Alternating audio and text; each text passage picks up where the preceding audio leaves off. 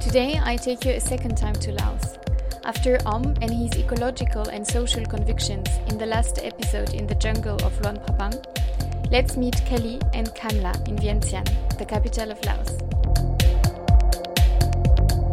Kelly comes from New York. She lived in various places, such as Hungary for many years before she arrived in Laos for work. She met there her husband Khamla, who comes from the north of Laos and moved to Vientiane for his studies. These two lovely persons radiate tolerance and passion.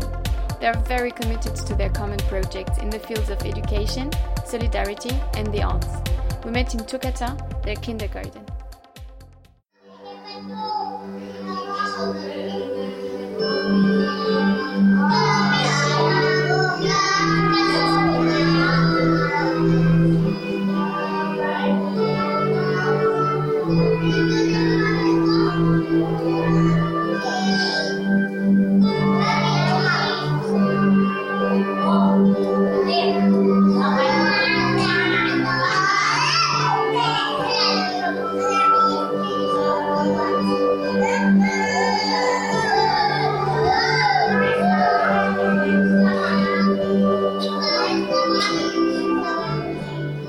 In Lao language actually means doll or toy. We're a very different style of kindergarten for Lao because we follow a really holistic program.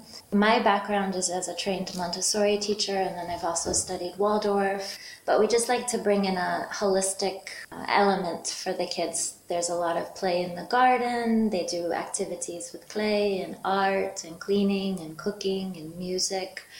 So our philosophy, our motto is, at Tukata we educate the whole child. So we educate the heart, the hands, and the head.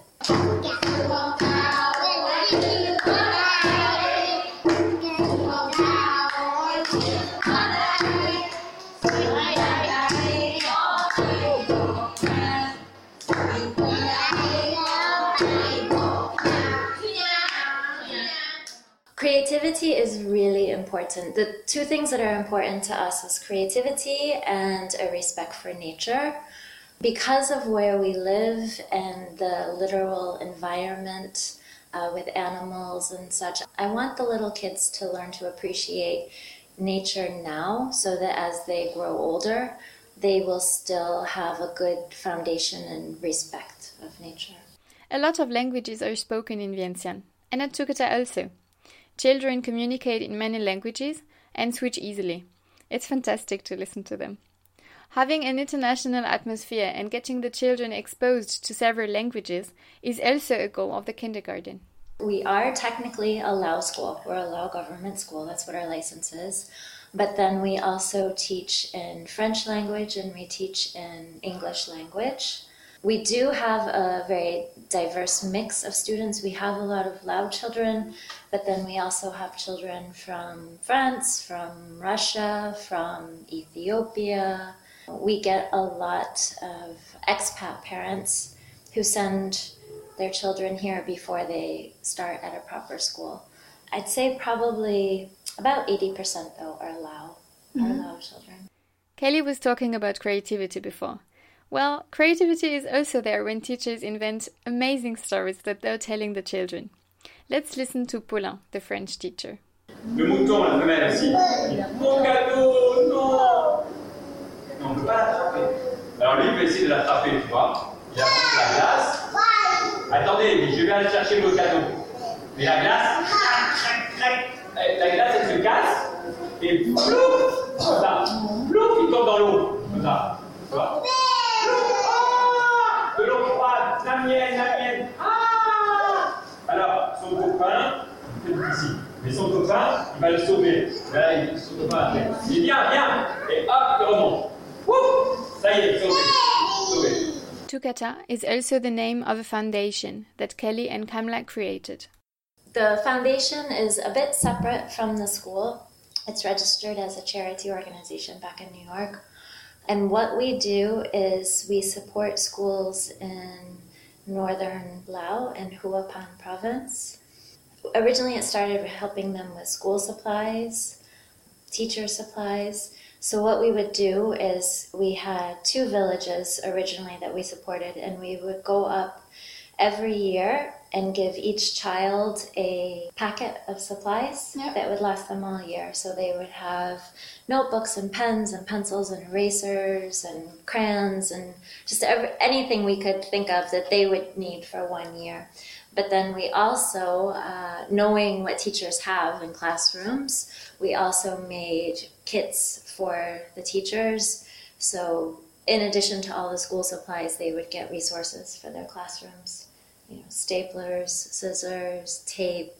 It sounds like small things, but when you're in a rural village, these are bamboo schools. They literally have nothing. They have nothing. They have a blackboard. So anything you can bring to support them is really appreciated. So we started with that originally, and then one village we were working with, we wanted to help them build a school. So that's where we're at right now. Actually, just this past week, last week, they started building. Last week, they say, okay, now government say the place they say okay already. So now we start to buy things, cement, metal, everything for the mega schools. Why we picked Huapan is it's one of the least traveled areas. Khamla is originally from there, but it's not an area of Laos that gets much government help because it is so far. Like Lao Airlines doesn't fly there, so it's more difficult to get to. But is it in the mountains? Like, is it yes, it's in the mountains. Yeah. So by bus, it's about 23 hours. Okay. So it's quite difficult to get to, so there's not as many projects in Laos that are working there. The road is really bad. Really bad. Yeah. I cried. To give you even after the first time we went to the village, even after, because I had been living here 8 years, and it was just Khamla and I and a driver and a minivan and all of our supplies. And it was so desolate, and the road was just so bad with mud and cliffs and everything. I cried. I was like, what are we doing? You have 2 kids. I'm like, I have 2 kids, yeah. Okay. So the village, so now it's very, very happy now. ABCD. Oh. ABC.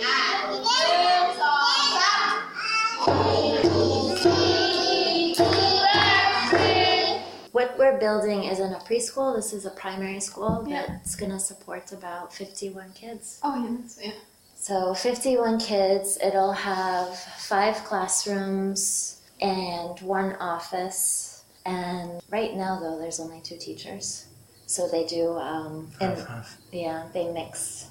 And on top of this, Kelly is also involved in a project which promotes Lao art and culture in Vientiane. It's a project called Cultural Studies Series, and it's a branch of the WIG group. WIG was formerly a Women's International Group, but now it's men and women, so we just say WIG. But with the Cultural Studies Series, what we do is every month we have a different lecture on some sort of humanities topic, culture, art, research, and kind of bring more awareness about Lao culture to the Vientiane community. There's a lot of people who come here on NGO contracts, so they're here for 1 year, they're here for 2 years. They want to know more about Lao, but being the climate that it is politically here, there's not a lot that explores deeper avenues of culture. So there's a team of 5 of us, and what we do is every month it's a different talk. We collect a small entrance fee, and then those entrance fees are used to help support health and education projects in Lao. The guests who give the conferences for free are mostly researchers on Lao culture. So in the past, we've had talks about modern architecture in Lao, how that's changing, because now there's starting to be high-rises and skyscrapers, which is very, very recent. That never happened before. We just had a talk about women and their gender and role in Lao art. So just different nuances of Lao culture and generally the audience is expats. Sometimes we get Lao people interested, but I think generally they already know about their culture. So we're just trying to share more about Lao culture with the community. Yeah. As usual, I asked them which piece of advice they would give to someone who would like to launch a social project just like theirs. I would say, because we thought about doing the school for a long time, what I did, to be honest, was I just got a notebook and I brainstormed everything I would want in a school if I did it.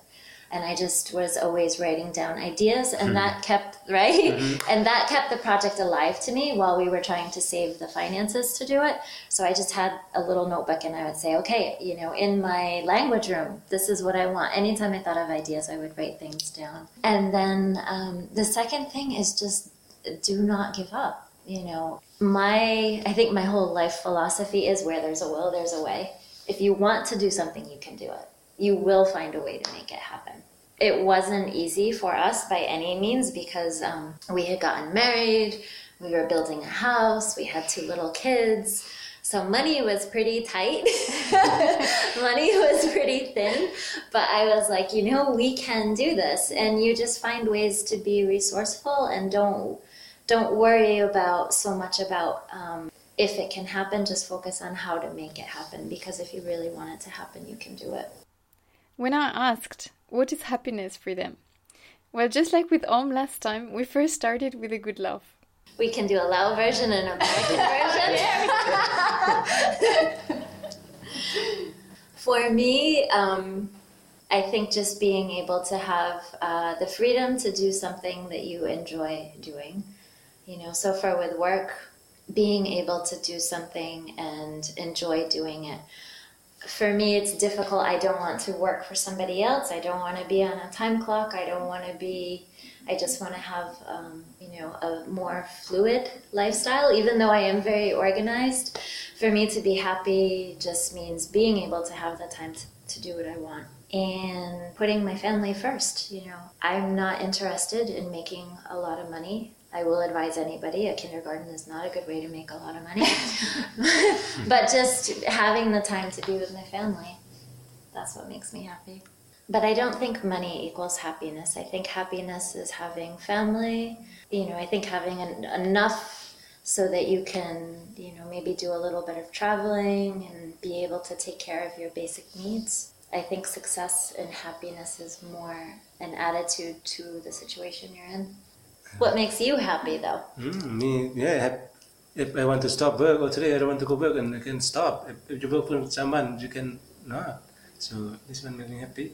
Yeah, just so one month, so I don't have to ask. Oh, I make the paper. Lao, you have to make the paper, right? Because in Lao you have to write paper permission slips if you want a day off. Okay. So it's very structured. Yeah. At Tuketa, they generally have one French-speaking volunteer to get the children exposed to the French language. I had the chance to work 1 month there.